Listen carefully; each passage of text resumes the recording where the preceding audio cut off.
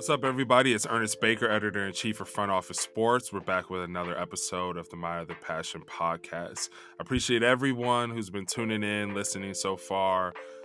It's been really exciting to see some of the feedback, and I want to continue to have some great conversations on here. So with that said, today we're speaking to Christian Ponder, former NFL quarterback.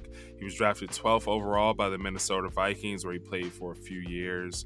Then he bounced around to a couple other teams, Denver Broncos, San Francisco 49ers.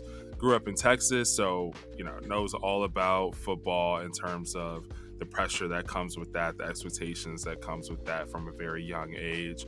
And then he was able to reach the pinnacle in the sense of making it to the league, which only so many people do in the first place. But Christian will be the first to tell you he has his regrets. He has his things from many years ago that he's stuck on, where he feels like he could have played better, he could have worked a little harder. But from speaking with him for close to an hour, I get the sense that Christian really does have an incredible work ethic. And even if NFL did not pan out the exact way that he would have liked or he would have anticipated, he learned a lot from that. He learned a lot.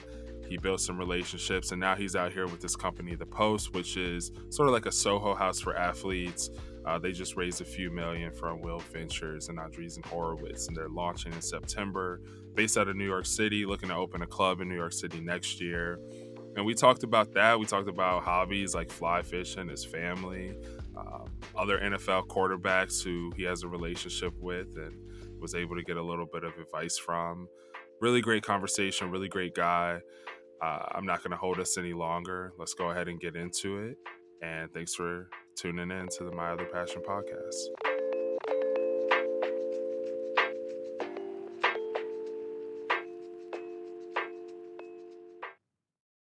If you don't know your numbers, you don't know your business. That's true when your business is growing fast, and even more true when there's a lot of uncertainty. Inflation is running rampant, supply chains are clogged, and the labor market is tight. What does that mean for margins? Well, not every business is in the dark. Over 31,000 businesses know their numbers because they use Netsuite by Oracle, the #1 cloud financial system. Netsuite gives you visibility and control of your financials, planning, budgeting, and of course, inventory. So you can manage risk, get reliable forecasts, improve your margins, all of that. NetSuite has everything you need in one place because in 2022, profit is the new growth. So NetSuite helps you identify rising costs. It's going to help you automate your manual business processes. And it's also going to help you see where you can save some money. Know your numbers, know your business, and get to know how NetSuite can be the source of truth for your entire company. Right now, NetSuite is offering a one-of-a-kind flexible financing program. Head to netsuite.com/myotherpassion right now. One more time, netsuite.com/myotherpassion. Get over there, check it out, and see how you take your business to the next level. Christian Ponder, how you doing today? Welcome to the My Other Passion podcast. Thanks for joining us. I appreciate it, Ernest. Thanks for having me on. We were talking a little bit before we hit record, and I know you're in New York City right now, running around. How's that going for you? It's going. It keeps me busy. I think my wife was fortunate enough to put in some time in Manhattan before we ever got married. When she moved up here straight out of high school and started pursuing her sports journalist career, and so I got a little taste of it. I was excited to move here after I was done playing, and I figured for me to figure out what was next, New York seemed like a pretty good spot to go do that, and it's been great raising 3 kids here. I know we talked about before. I grew up in Texas, and my family who's still in Texas has a hard time imagining me living in New York or let alone raising kids here. But it's been great. Yeah, I was living in New York for a long time before I made my way out to California, and I think people kind of like overhyped. They're like, "How could you raise kids in Manhattan? It's a great place to raise kids." I was in like the Yorkville area with my wife and kids, and I thought it was great. Yeah, and we're on the Upper West Side, which I think is similar vibe to Yorkville, which is on the Upper East Side, and it's not Times Square. I think when people think about, you're raising kids in New York City, they immediately picture Times Square, and I avoid Times Square like it's the plague, which is, I don't know if that's a good term to use now since we're actually in a Well, true. in a But it pandemic. sounds, But if you're already avoiding Times Square, then it sounds like you're on your way to, real New Yorker status.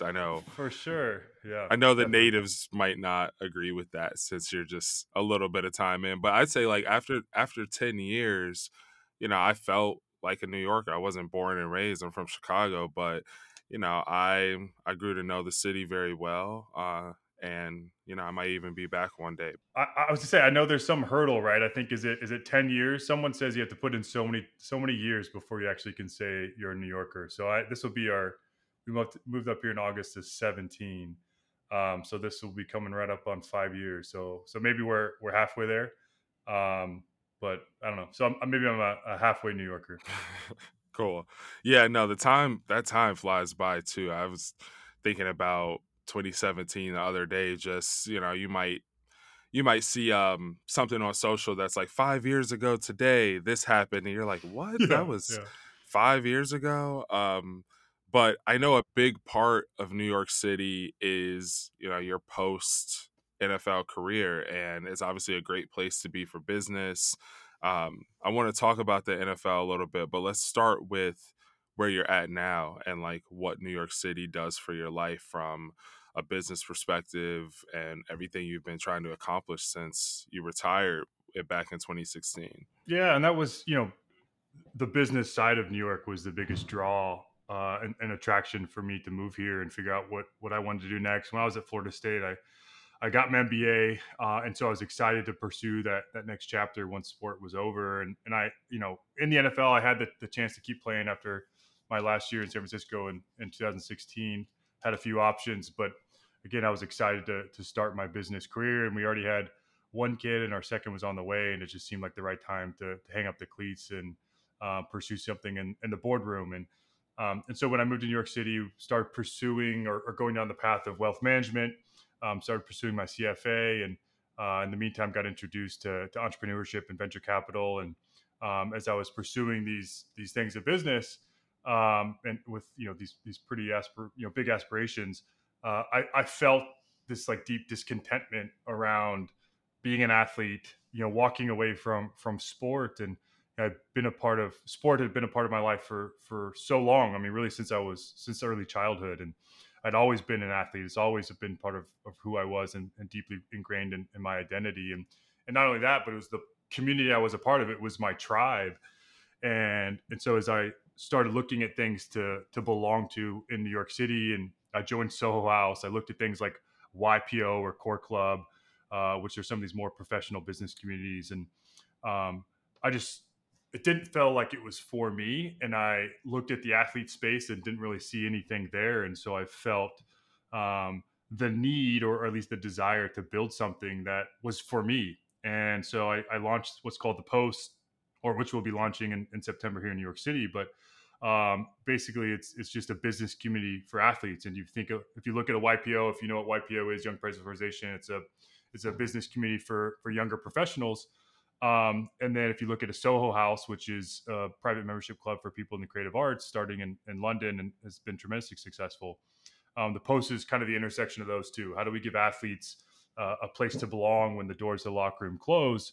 But not only give them a place to belong, how do we give them the resources and the team to push themselves to pursue greatness in whatever they're pursuing when their playing days are over? Because what we fully believe about athletes is kind of anti what society sees in athletes, right? That society sees athletes as, hey, you peaked when your playing days were up, and now it's all downhill. And we believe in the opposite, right? Like we're the antithesis to I am more than an athlete, because we think being an athlete is a tremendous asset, right? You were trained to be successful, and having a tremendous work ethic, having this tremendous competitiveness, and the grittiness, the goal setting, the always intrinsically or introspectively looking, how can I get better at whatever I'm pursuing specific to sport? Like that's who we want to be a part of the Post, and to go crush it in life and life after sport.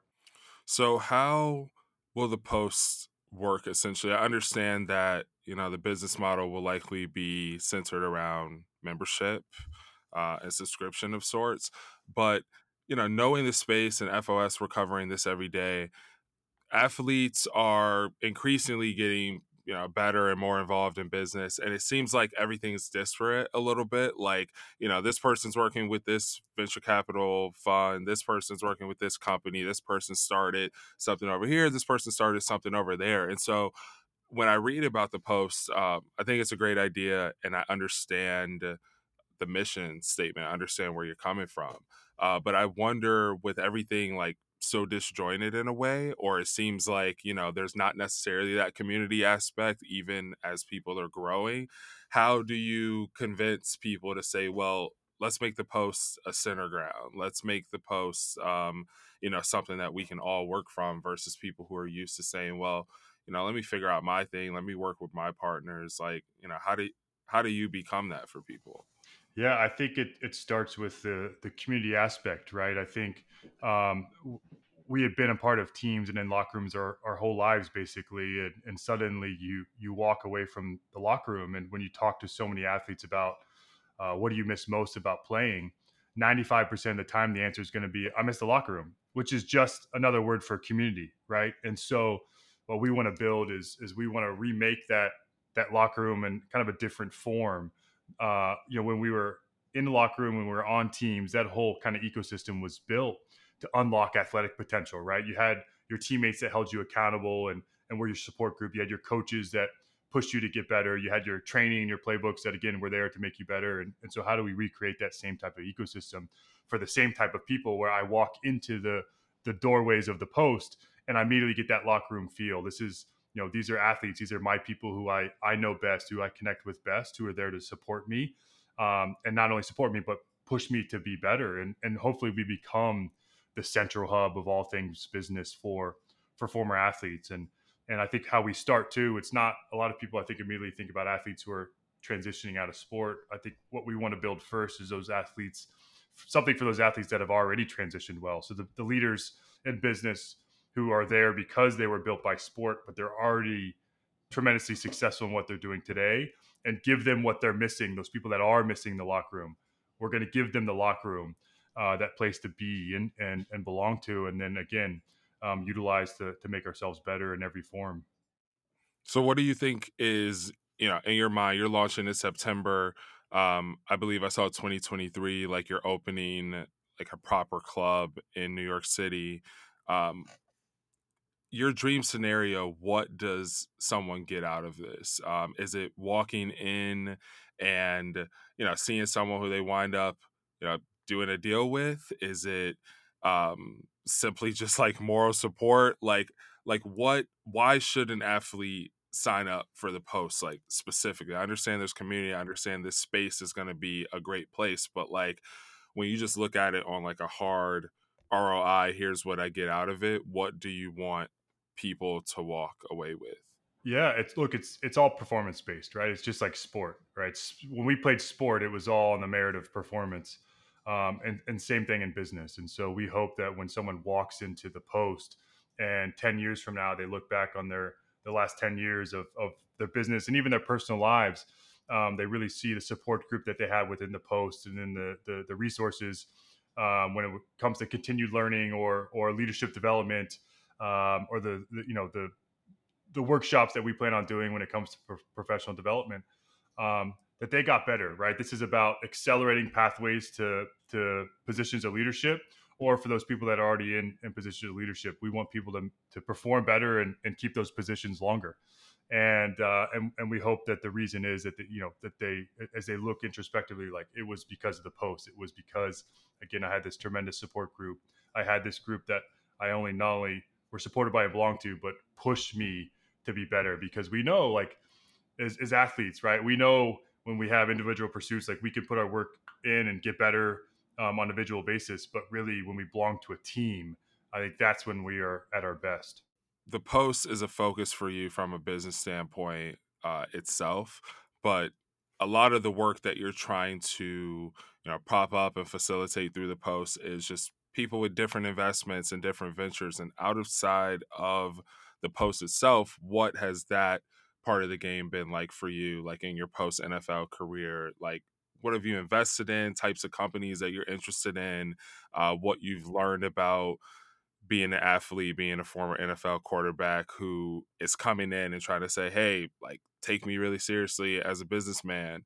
Um, Before you got to the post and really focus on that as your business, what have you seen around the world of just investing and business overall? Yeah, I mean, look, I think I stated my lane of things that I was most interested in or knew best, and I think um, that's where athletes who have been successful, I think that's where their focus should be. And so I primarily invested in consumer goods because that was attractive to me, and so I invested in companies like 10,000, which is a men's athletic wear company that's done tremendously well. A company called Porter Road, which was an online butcher shop that you know has done really well, and even this was pre-COVID, but it was companies that really I first of all like their products. Second of all, as I had conversations with founders, um, really saw the hunger and the drive. Right, like a lot of people, even the founder of 10,000 was a former collegiate athlete, and so you can get the sense of his competitiveness and his ambitions. I just in those conversations I could feel like the hunger for these founders that they were going to do whatever they could to be successful. And I invested in another company that was trying to disrupt like uh, pain medication. It was basically how they deliver it and the type of pain medicine they're using. They're still kind of in stealth mode, developing, spending a lot of time in R&D and pursuing clearance to put their product out there. But things again that resonated with me, things that I were interested in. I've definitely cooled off on the investment side, and now I'm solely focused on the post and building that out. We do hope that again our belief in what athletes can be post sports career. At some point, we do love to have an internal fund where we invest in athlete led businesses, founded businesses, and um, almost have this entrepreneurial ecosystem or incubator within the post. Because again, I think athletes are really well suited to be successful, especially as entrepreneurs. And to me, there was so much crossover between entrepreneurship and being a professional or collegiate athlete. And we want to put our money where our mouth is and invest in those companies. So that makes a lot of sense. I'm wondering, how did your playing days inform the way that you look at life now? It seems like your passion and your focus is in business, it's in the post. But obviously, a lot of people know you from the Minnesota Vikings. They know you for being the 12th overall pick. You know, maybe some even go back to your Florida State days. Um, but I think, you're an interesting person to look at and understand. I grew up in Texas. There's this precedent in my family to be extremely serious about football. I achieve this dream. I make it to the league. I get drafted fairly early. I come in, I'm at Minnesota, play for a few other teams throughout my career. And I think, you famously have your highs and lows. Um, how do you sit with that now? Is it the type of thing where you totally move on? It was cool. I made it to the NFL. I made some good money. Or do you have regrets? Do you have things that you can't get over and you get stuck on? Um, why don't we address that first? And then I'd love to understand, like, how does that help you with business? How does that, change your perspective on the things that you're doing now? I would say when I look back on my football career and whether it was collegiately or professionally, and my wife gives me a hard time for this because I'm often very critical of myself, and I think that's how most athletes who kind of reach the pinnacle of sport are. I think obviously there were definitely some high times where a lot of great memories on the positive side, but I definitely spend more time awake at night thinking about the mistakes that were made or the regrets I had, a bad interception or a bad game or not preparing hard enough for this specific time in my life or whatever it was. I look back and I think the thing I would change is maybe not caring as much about what other people thought. I think there was definitely a stigma or a framing around me being the 12th overall pick that I was overdrafted and I cared too much about that people thought I was overdrafted and put way too much pressure on myself and really had an impact on my confidence. And when you're a quarterback in the NFL, I think confidence is probably the most important aspect of playing that position. And so when you're not confident, then you're going to be behind the eight ball. And I dealt with that my whole NFL career. Probably even dealt with that a little bit in my collegiate career. but I learned a lot. I'm very thankful for my time in the NFL. If I could do it all over again, I would, and I would obviously change some things about how I approached those specific topics. Um, but I learned a lot. I learned that especially as I take this into my business career, that I think athletes have this belief that they can make an impact on outcomes by their work ethic. I think we were trained to whatever work you put in, then you kind of reap what you sowed, and I think that translates a lot to business. That we can control to a certain extent outcomes when we put in the work and work harder than everyone else. Because that's what we're taught every day in practice, every day in the locker room. In season, off season, it's all about the effort that you put in, and I think that translates a lot to when your cleats are hung up and your sporting days are over. So what's one of those interceptions or one of those moments that keeps you up at night? I say this because like I can relate. Even there's things, and I see this, I think everyone's like this because I'll see memes about it on TikTok and stuff where all of a sudden you'll be like washing the dishes or you'll just be on a walk and you're like, I can't believe I said that like 9 years ago. To just pop into your head Yeah. and and it's real. And I can only imagine what it's like when you're on like a world stage, like being an NFL quarterback. And so what's something that, if you could just be vulnerable for a second, really sticks with you? And I'd also like to talk about the things where it's like, yo, I did that. I'm really proud of that. Outside of just making the league, do you have a game or a play that you're like, yeah, nah, I was a bad dude even for that, that little slice. So yeah, like what are the things that really specifically you get stuck on, and what's some stuff that you're proud of?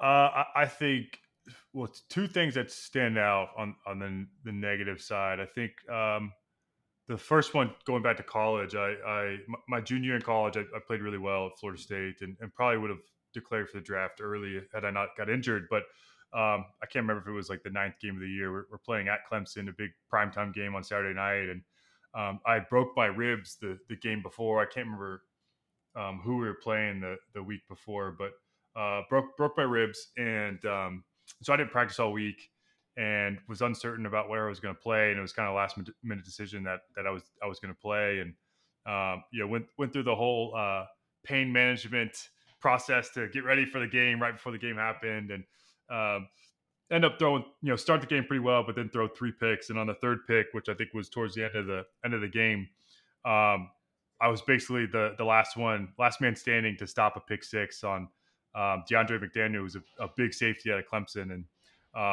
and I just remember in slow mo, like he's running down the sideline, I'm pursuing him, and I'm just pissed off, and I just want to hit him as hard as I can, which is not smart for a quarterback. And so of course I try to blow him up. He's probably 235 pounds, and um, lead with my shoulder, my throwing shoulder, and I hit him. He goes down, but he's probably laughing because it's like it's nothing to him.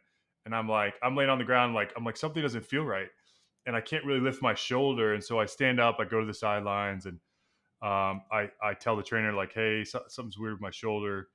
And he's like, all right, we'll check it out. And so he sticks his hand under my shoulder pads and is feeling around. He's like, all right, like we need to go to the locker room immediately. And so I'm like, okay. So we go to the locker room. He takes another trainer goes in with me, the assistant trainer, and he helps me take my shoulder pads off, and he immediately cringes and look down at like my collarbones like sticking 3 inches up out of my AC joint, and so that was my end of my junior year. I ended up staying at Florida State for my senior year, but I just never felt like I threw the football the same. And so again, it was another contributor to like just not being as confident. So I wasn't as confident my senior year, and then going to the NFL, and again, combining that with being the 12th overall pick, and me having these internal doubts about whether I deserved that or whether I was as good of a player as I was, then as I was my junior year before injury. Because honestly, I mean, when I threw the ball when I was, especially my junior year, I felt like I couldn't miss. I mean, I was really confident, and I think at my peak performance, and then going into my rookie year, it was the lockout year in the NFL, and we ended up signing. So we didn't know when training camp was going to start, if it was going to start time. I think it was like a few days before training camp they get the CBA done. Minnesota signed Donovan McNabb to kind of be the veteran quarterback in Minnesota before I took over, um, and so I think Donovan started 6 games, and I go in for cleanup duty because we were getting beat pretty good at Chicago on a I think it was a Sunday night game, and I played pretty well, and so they made a decision to start me that next game, and immediately we played the defending Super Bowl champions Green Bay Packers. I had a decent game. I think I threw 2 interceptions, maybe both to Charles Woodson, and we lost. But I played well enough that I was like, okay, I can do this. I felt pretty confident about it. We go to Carolina. I beat Cam Newton at Carolina for my second start. And then at some point, I remember my second memory about like the regrets I had. I remember we played Detroit at Detroit, and I had a horrific game. I can't remember. Like I just made really dumb decisions, and I got pulled actually sometime. I think in the second half, and they put Joe Webb in, and Joe Webb actually played tremendously well and almost led us to a comeback. But and then I think that's when the doubts really start sinking in. I think that kind of confirmed what people had thought about. Oh, he was overrated, he was overdrafted. He was picked too early, and and then I think some of that again contributed more doubts. The rest of my rookie year was terrible. My second year was okay. I started well, had a lull in the middle of the season, we ended up making playoffs. And then again going to the third year, I put way too much pressure on myself to this is a big contract year, and just played with too much pressure and couldn't deal with it. And then obviously that was the end of my kind of career in Minnesota, and then bounced around after that. And so it's I definitely had some great moments in the NFL, some moments I'm proud of. What's one of those? Like, what's one that, at least with some of the regrets, you look back and you're like, damn, I had a game like that in the NFL. I had a moment like that in the NFL, and that sticks with me as a moment of pride. Yeah, I mean, look, especially my second year was definitely my best year. We made the playoffs. Obviously, it helps when Adrian Peterson, Hall of Fame running back, or soon to be Hall of Fame running back, was almost set the record for most rushing yards in the season. He had an unbelievable year. But I remember we beat Jacksonville Jaguars. We got the ball with 13 seconds left. We're down by 3, and they kick it off because they just scored to tie it, and in 13 seconds, I think we started the ball on the 20. In 13 seconds, we got in field goal range, kick a field goal to go into overtime, and then won that game in overtime. So that was big for me. I remember I had a big 30-yard completion on an end cut that probably shouldn't have been able to complete, and was able to do that. So that was a great game. Um, I love how you remember all the details, by the way, every minute detail. yeah, well, and then I remember, I mean, probably my favorite game was we beat Green Bay week 17, my second year, to make it into the playoffs. It was Aaron, peak performance of Aaron. I mean, he was obviously playing really well at that time, and obviously still is playing really well. Um, but we beat them. I threw 3 touchdowns. Had a big completion in the fourth quarter on a third and long to Michael Jenkins on the sideline. That we knew kind of schematically how they played it, that we'd have a chance. We drew this play specifically for that, and made that completion, put us in field goal range, kicked the field goal to win the game, and end up going to playoffs. But that was a great game that I was proud of. I mean, there were definitely times where I felt like I had it in me to have a long NFL career. And there are other times where, again, I wasn't as confident. I was dealing with some injuries, and I think that just impacted. And then look, I mean, when you go through the grind of the NFL, it's you really have to love the game to deal with the injuries, to deal with some of the negativity and the adversity they have to deal with. And I got to the point where I could have kept doing it, but I chose that I was ready for the next chapter. Yeah, so when you're in that next chapter, you have your family, you've been married, your children, you have the post, you have a new thing that you can focus on. Um, why and how does one, I guess, get stuck in the past a little bit? I'm almost asking this as if there's any advice you can apply for me personally, for other people who might just be like, man, I'm really trying to move forward. I mean, seems like you are a great example of someone who's dealt with that. And I'm curious how someone who's had the success, even if your playing days didn't totally pan out how you wanted, You reach this place that a lot of people strive for their whole life. They don't make it there. And I just wonder how you move forward and like find peace with that and how it played out and then make the post the best thing that you can make it.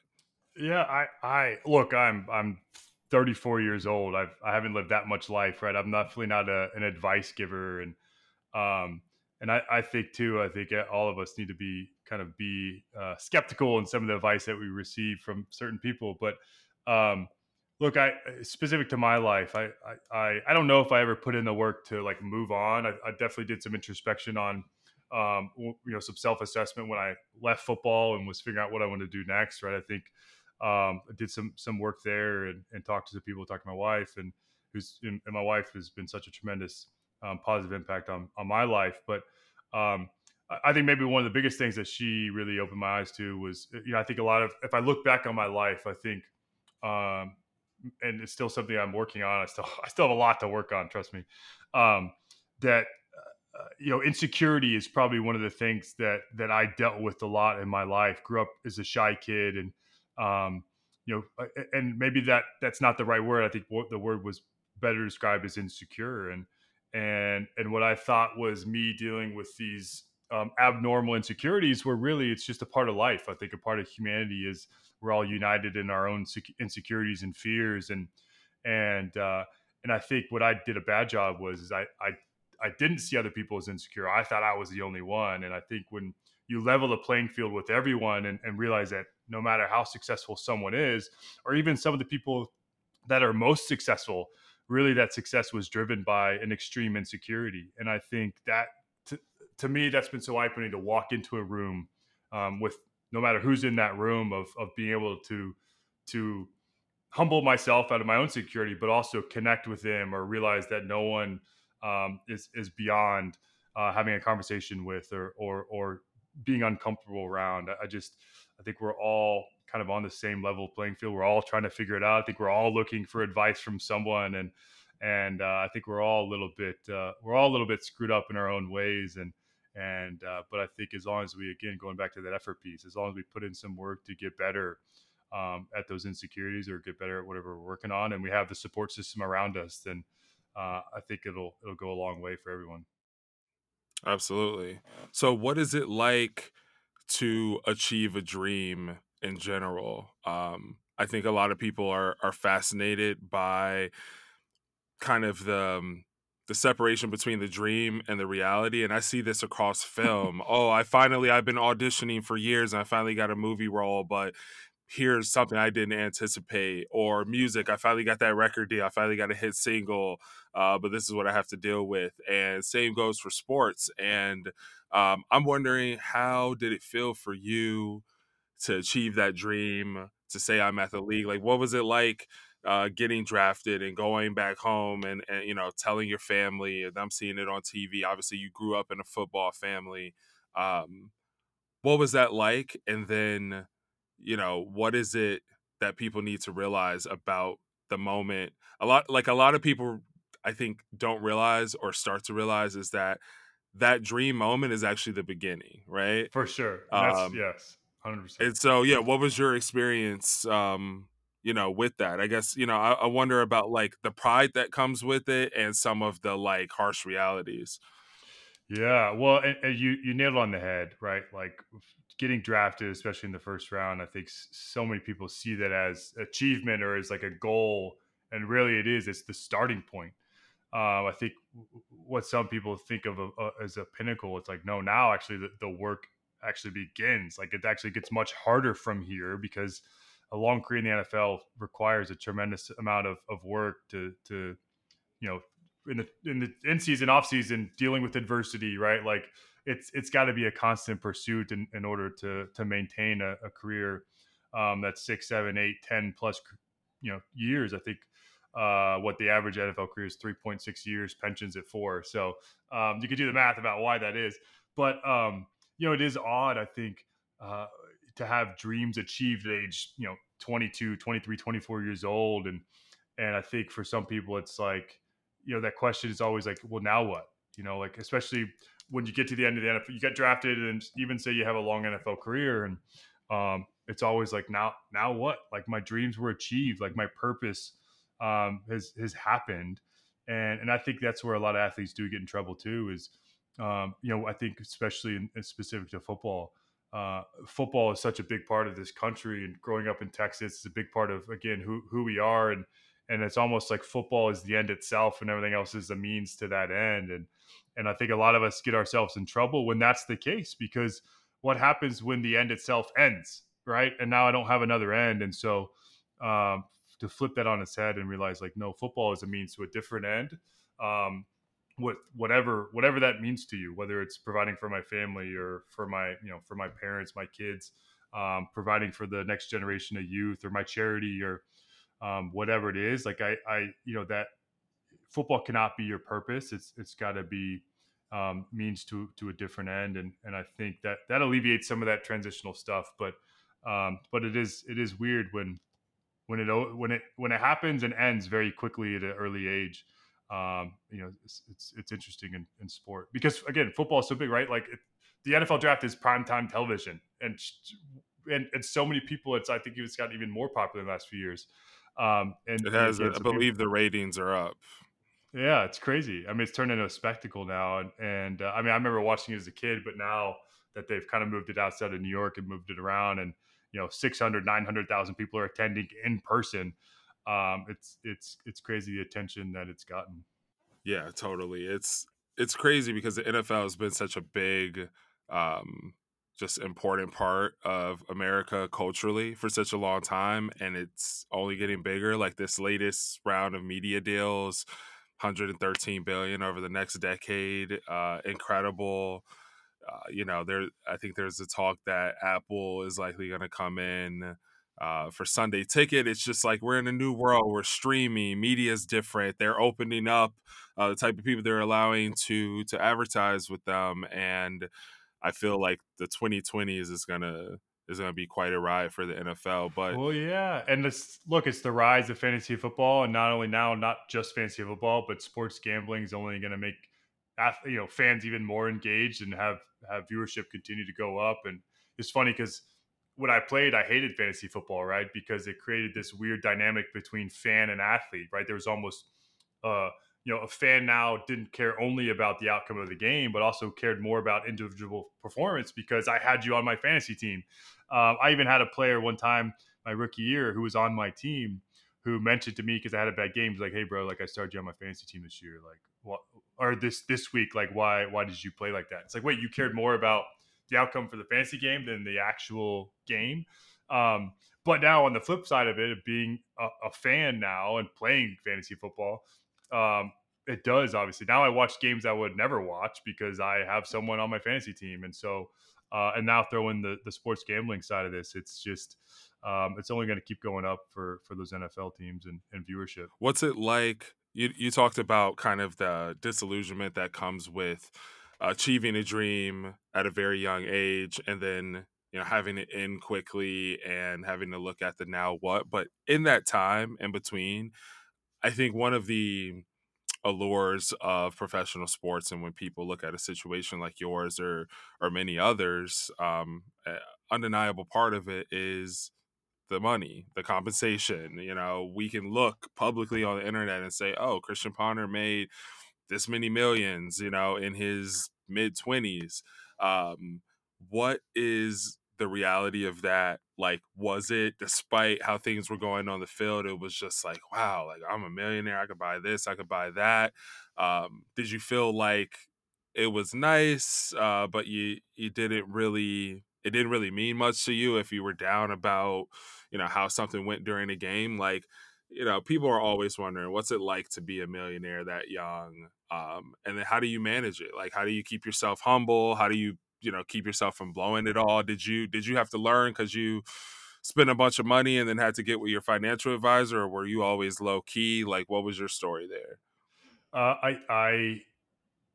Yeah. Look, I grew up. My dad, he was always the guy that was on, like, kept every receipt and every track of every penny that we spent, and so definitely instilled on me financial literacy and the importance of saving and not spending a lot. And I did buy I bought a car, was kind of my big purchase after I got drafted, and What car? I bought a Porsche Panamera, which driving around in the snow in Minnesota didn't make a whole lot of sense. But look, it's funny because I do think people think about that, whether it has to be with an athlete or a founder, or you read about billionaires or whatever. But like, look, human beings have this amazing way to always be discontent no matter what we have, right? Like that first time I got like an endorsement check for $1,200 going to my bank account, as I was getting ready for the draft. um, I remember like, wow, I have way more money than I ever had in my bank account. Like I'm so wealthy at $1,200, and that was even before I got drafted and everything. But like immediately, it's just like you start focusing on what I don't have, or I got to focus on, look, I want to sign a big contract, and we do a horrible job of ever being content with the things that we actually have. Um, and so, fortunately now, like we've, especially my wife has been so successful that's helped, and it's actually helped me to kind of put my entrepreneurial hat on, because I'm not making a lot of money doing this right now. And she's definitely given me the flexibility to pursue that. But did relatively, or obviously did extraordinarily well, to the average American, and just really blessed to be in the position that I am in, and it's given me the flexibility to pursue what I've wanted to pursue post sport. Nice. Is there any sort of camaraderie among like NFL quarterbacks? Like, I wonder, you came in after Favre. You were right in the middle of, I know you talked about like beating Green Bay, and that was like Rodgers had just won the Super Bowl, and obviously you have Tom Brady, who was relevant then, he's still playing now. You have guys like Aikman, who are now like the biggest broadcasters in the world and in the sport. Do you have any times where you ran into some of them and it was just like a quarterback to quarterback type of conversation? You all are uniquely among all sports, like such a focus of how everything goes. And, um, I'm wondering if it's just like, okay, cool, we all know we're quarterbacks, we do your thing, or if there's like, any phone calls, any meetups that, made you just part of this club of like elite and rare athletes. Yeah, well, look, you definitely, and obviously, I'm nowhere on the tier of a Troy Aikman or an Aaron Rodgers or Tom, but we definitely, would you see guys, and you often, it's not uncommon to run into guys that but we actually just spent, in the first half of summer, we were out in Colorado for a week, we did a family dude ranch camp thing out in Colorado, and it was all basically all quarterbacks. It was myself, Ryan Tannehill, Ben Roethlisberger, Carson Palmer, Drew Stanton, Andy Dalton, Case Keenum, Colt McCoy. I think that was it, and it was, we were all there together, and so I think that it's a unique bond. It's we're bonded by an experience that not many people have shared, and we did that same group. We did the same thing last year, so that was the second time we've done it, and already plans to do it again next year. But a time to, it's an interesting mix, because obviously, a lot of that group is still playing, but a lot of that group is done playing. But it's a good time for, again, community and camaraderie and connecting, and whether it's talking about football or it's talking about whatever, parenting or marriage or fly fishing or whatever it is. It's just, there's so much shared commonality within that group that it's easy to connect and feel like you belong to something. What's something that sticks out as like a part of those conversations, or something that you really walk away from a gathering like that and say, damn, that gave me a new perspective, or just something that quarterbacks share among each other when they see and talk to each other that like people might not realize? I'm trying to get the inside because, you're an NFL quarterback. There's only so many of you all like in the history of the world. And when you all get in the same place together, I imagine something happens. Some conversation about football. Is it competitive? Like what happens? Look, I think when you get a bunch of ultra competitors in a room, it's always going to be competitive. But like, competitive for guys that are mostly retired, it's like playing cornhole or knockout on basketball court, right? It's like it's a whole different level of competition. I don't know if I walk away from those conversations with like massive insights. I think it's just, um, although we're all, whatever quarterbacks that play in the NFL, like we're still like dealing with real world issues, whether it's, figuring out how to be a better dad or, whatever it is. Are we making the right decisions as a family, or, with our finances or our interests or whatever, our time spent? Like, it was just good, this, idea of like iron sharpening iron, like, bringing people together. It's almost like a reset of like, hey, like let's refocus here, let's reshape, kind of what we're focused on, what we're pursuing. And, again, going back to that purpose issue, or purpose idea, like, are we making football the purpose? Are we making something, much greater than football itself, our purpose? And how can we, better engage that higher sense of purpose and pursuit? And, I think it's just a good time to come together and enjoy some great conversation, and walk out of there feeling a little bit refreshed. How's Ben feeling headed into retirement? Yeah, I got no insider information there. I think he seems like he's in a good place. I mean, I met his three kids at this camp. He's got a tremendous family. He seems like he's doing really well, as a father, and I think that's kind of is going to be his focus from now on. I mean, it's definitely going to keep him busy, but, he seems like he's doing really well. He seems like he's at peace with everything, and I don't see him making some, tremendous, headline story about making a comeback. It seems like he's doing really well. Cool. What's this fly fishing part of your story? I mean, you literally have it in your bio. You just Oh, mentioned it. Something you've been doing a long time, something that is how you find tranquility in your post NFL career. What's up?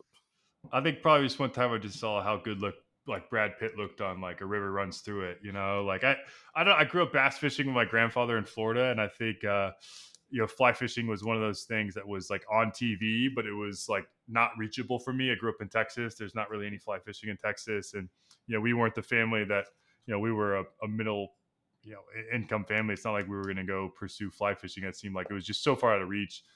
But I always had this dream to do it, and so actually, it was my wife Samantha that took me on a trip to Montana the first summer after we got married, and, got to go fly fishing for the first time, and I fell in love with it. I think it's, to me, it's a great escape. Even though it's just like my wife, she's funny because whether it's golf or fly fishing, like, because the competitor in me, like, I want to catch fish, I want to perform well, I want to break 80 on the golf course, or let's be honest, I want to break 100 on the golf course. Like, she's like, you just spent 4 hours on the golf course, but you come home mad. And it's like, well, yeah, because like I could have done better, or like, I lost too many flies, or had to untangle too many knots while I was fishing. But I think to be out, in nature, and usually where you're fly fishing, it's somewhere beautiful in the mountains, on a stream, being in the water. I think, and it requires some skill, like, again, growing up bass fishing where you're throwing a big old spinner bait, like, to me, fly fishing is more of an art form, and it's definitely one of my passions. But, one day hopefully I'll teach it to my kids, and we'll take my kids, with me when I do it, and we can connect that way. And, but yeah, it's been fun. So bringing it back to the post, it's been really interesting to learn about all these different, aspects of your life and career. You have a lot that you've been through. Now that you're focused on the post, which we talked about a lot in the beginning, um, how how does all of this, everything that you've learned, um, inform where you're headed and where you're going next? I understand, the concept of the posts, and you all just dropped a release like last month about the launch and everything we can expect going forward. Um, but personally, when you're running around New York City and you're trying to make things happen and trying to get this done, where do you feel like you're headed? Where do you feel like this ultimately is going to lead to? You want that community of athletes, but do you think that it's something that you can really have, long term impact on how people view their post playing careers? Yeah. Or like what do you want to get done? Do you think this is like something that's around for decades? And what's the plan? Yeah, look, I hope when people think about what athletes do when sport is over, and, they no longer think about, the 30 for 30 on ESPN broke, right? Like where, all these athletes who, I think the statistic in the NFL is 70% of athletes are broke or divorced within 2 years of retirement. And we want to flip that narrative, right? I think, again, I don't want to be using slogans like I'm more than an athlete anymore, right? Like, because that the framing around being an athlete is so tremendously negative. I don't say I'm more than a doctor, or I'm more than a lawyer, or I'm more than a teacher. It only for some reason applies to athletes. And honestly, it pisses me off a little bit, because when you look, people who've played at least collegiate sports make up less than 3% of the U.S. population, but they account for 52% of women in the C-suite today. They account for 15 of the last 21 U.S. presidents. They account for a majority of Fortune 500 CEOs in 2015. And so that's a tremendous outperformance against the regular population who happen to not be collegiate athletes. And I think what sets them apart is this tremendous work ethic, this competitiveness, this drive, this commitment, this being able to work on a team. And so I hope that the Post is around for a really long time, and I hope that it just becomes the place that, as I transition away from my playing days, I'm not leaving sport behind. I'm just now part of the Post, and that's just a continuation of my sports career, because it's a continuation of who I am as an athlete and the community that I'm a part of. And maybe I'm no longer playing a sport that involves a ball and on a field, but now I'm playing a sport that we call business, right? And again, like I said before, like sport still requires performance. It still requires a work ethic. It still requires the ability to work good on teams, work well on teams. Putting in a work ethic to improve on whatever you need to improve upon, right? Like, it's sport. It's just not the same form that we played when we were kids. So are you mad at like LeBron and Mav Carter and No, co for pushing the more than an athlete no, no, narrative? no, no, no, no, no. Because look, I that comes from a good heart. That's not like, it's like, obviously they don't view athletes as negative, and so I'm not slamming on them. Like, I know that comes from a good place. I maybe I should say I'm more pissed off by the shut up and dribble stuff, right? Like, um, because like I just, but if I could change one thing, it would be getting rid of these slogans like more than an athlete, or athlete and whatever it is, because like being an athlete is not only good enough, but it's actually more than good enough, because maybe we haven't been trained to be computer engineers or whatever it is, but we have the foundation to be successful because we've already been successful. It's just, again, just on the field, but we have those building blocks, that foundation to be successful whatever we pursue. Well, so getting out of here, um, all of this said, what is your personal legacy? I know so much of this sounds selfless. It's about, helping people and the next generation and how athletes are viewed going forward. But like personally, especially when you've been so honest and real with me about, being critical of yourself and your personal shortcomings and regrets about how things went in the league. Um, do you have an investment in saying, all right, like Christian Ponder, here is what people think. I don't want them to think about, these few years that were difficult in the league or like, do you even get caught up in that? But I think it's something that a lot of people who are on like a national stage and a global stage like you are very conscious of. We can Google you and see a million different things. Um, and what do you want that to be? What do you want your name to go down as? Like the guy who played in Minnesota a few years and did his thing, or like, you know, who is Christian Ponder when it's all said and done? Yeah. Look, I honestly, I haven't thought about kind of a bigger picture legacy. I don't know if, I know on like the daily, like the things that we pursue on a minute by minute daily basis contributes to our legacy. Um, but look, when I think about legacy, I more think about the impact that I have, on my children and my wife, and I hope that's really a continuation of who I am and who I've been. But if on a broader scale, whether it's the people I'm around or the people I'm in a relationship with or through the Post, look, I really hope it's about authenticity. I think we're in this era right now through social media and whatever else, that kind of we're really living inauthentic lives, or we're not transparent. I think what I try to do is be more authentic. I my wife would cast some doubt there on some things that I'm not authentic about with in all areas. And obviously, again, there's always room for improvement. But look, I think it's all about authenticity. I think that, again, like if there's an athlete looking for ways to improve, the only way we can improve is if we're honest about where we're at and authentic with who we are. And I hope that in a space like the Post, we can have athletes who are more authentic and talk about what they're struggling with, or what they're pursuing, or what their interests are, and we want to help that. But I think there's been a call to like drop the mask, drop the charade, let's be authentic, and that's where real life is, right? That's where the beauty of life is, in our authenticity, in our brokenness, in our insecurities, because that's what unites us.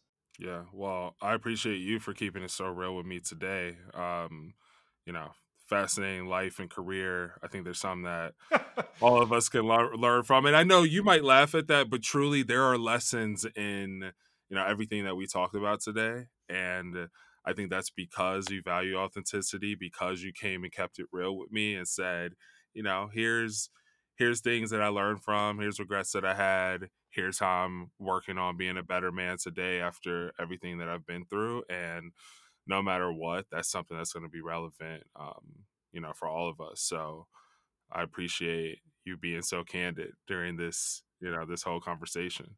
Well, I appreciate you, Ernest, for giving me some time to talk through some of this stuff, and I appreciate, man, you're great asking questions. So this was a fun conversation for me. Great. Well, keep an eye out for what you're doing with the Post next time in New York City, which is actually not too long from now. Maybe I'll pop by. I played in high school. I played basketball. I played Pop Warner football, so maybe I can get my. We'll let you in, bro. We'll swing by. I know somebody that can let you in the door. So we'll definitely have you come by. All right, cool. Thanks, Christian. We'll make that happen. I appreciate it, Ernest. All right, that's a wrap on another episode of the My Other Passion podcast. I want to thank everybody for tuning in and listening. It's been a great ride so far. I'm looking forward to where we're going to take this. Shout out Christian for coming on, being super vulnerable, keeping it super real with us about the highs and the lows of the NFL and the years after. Shout out my producer, Daniel Myrick, who's been grinding on these episodes. And I would love to hear from all of you. Like I say, always hit me up, Twitter @ErnestBaker. Email ernest@fos.company. I welcome any feedback, any suggestions, and shoot, if you want to jump on the show yourself, or somebody who would be a good fit for it. We're just getting started here. So much more to look forward to. I hope you enjoyed today's episode, and we'll be back next Wednesday. Take care.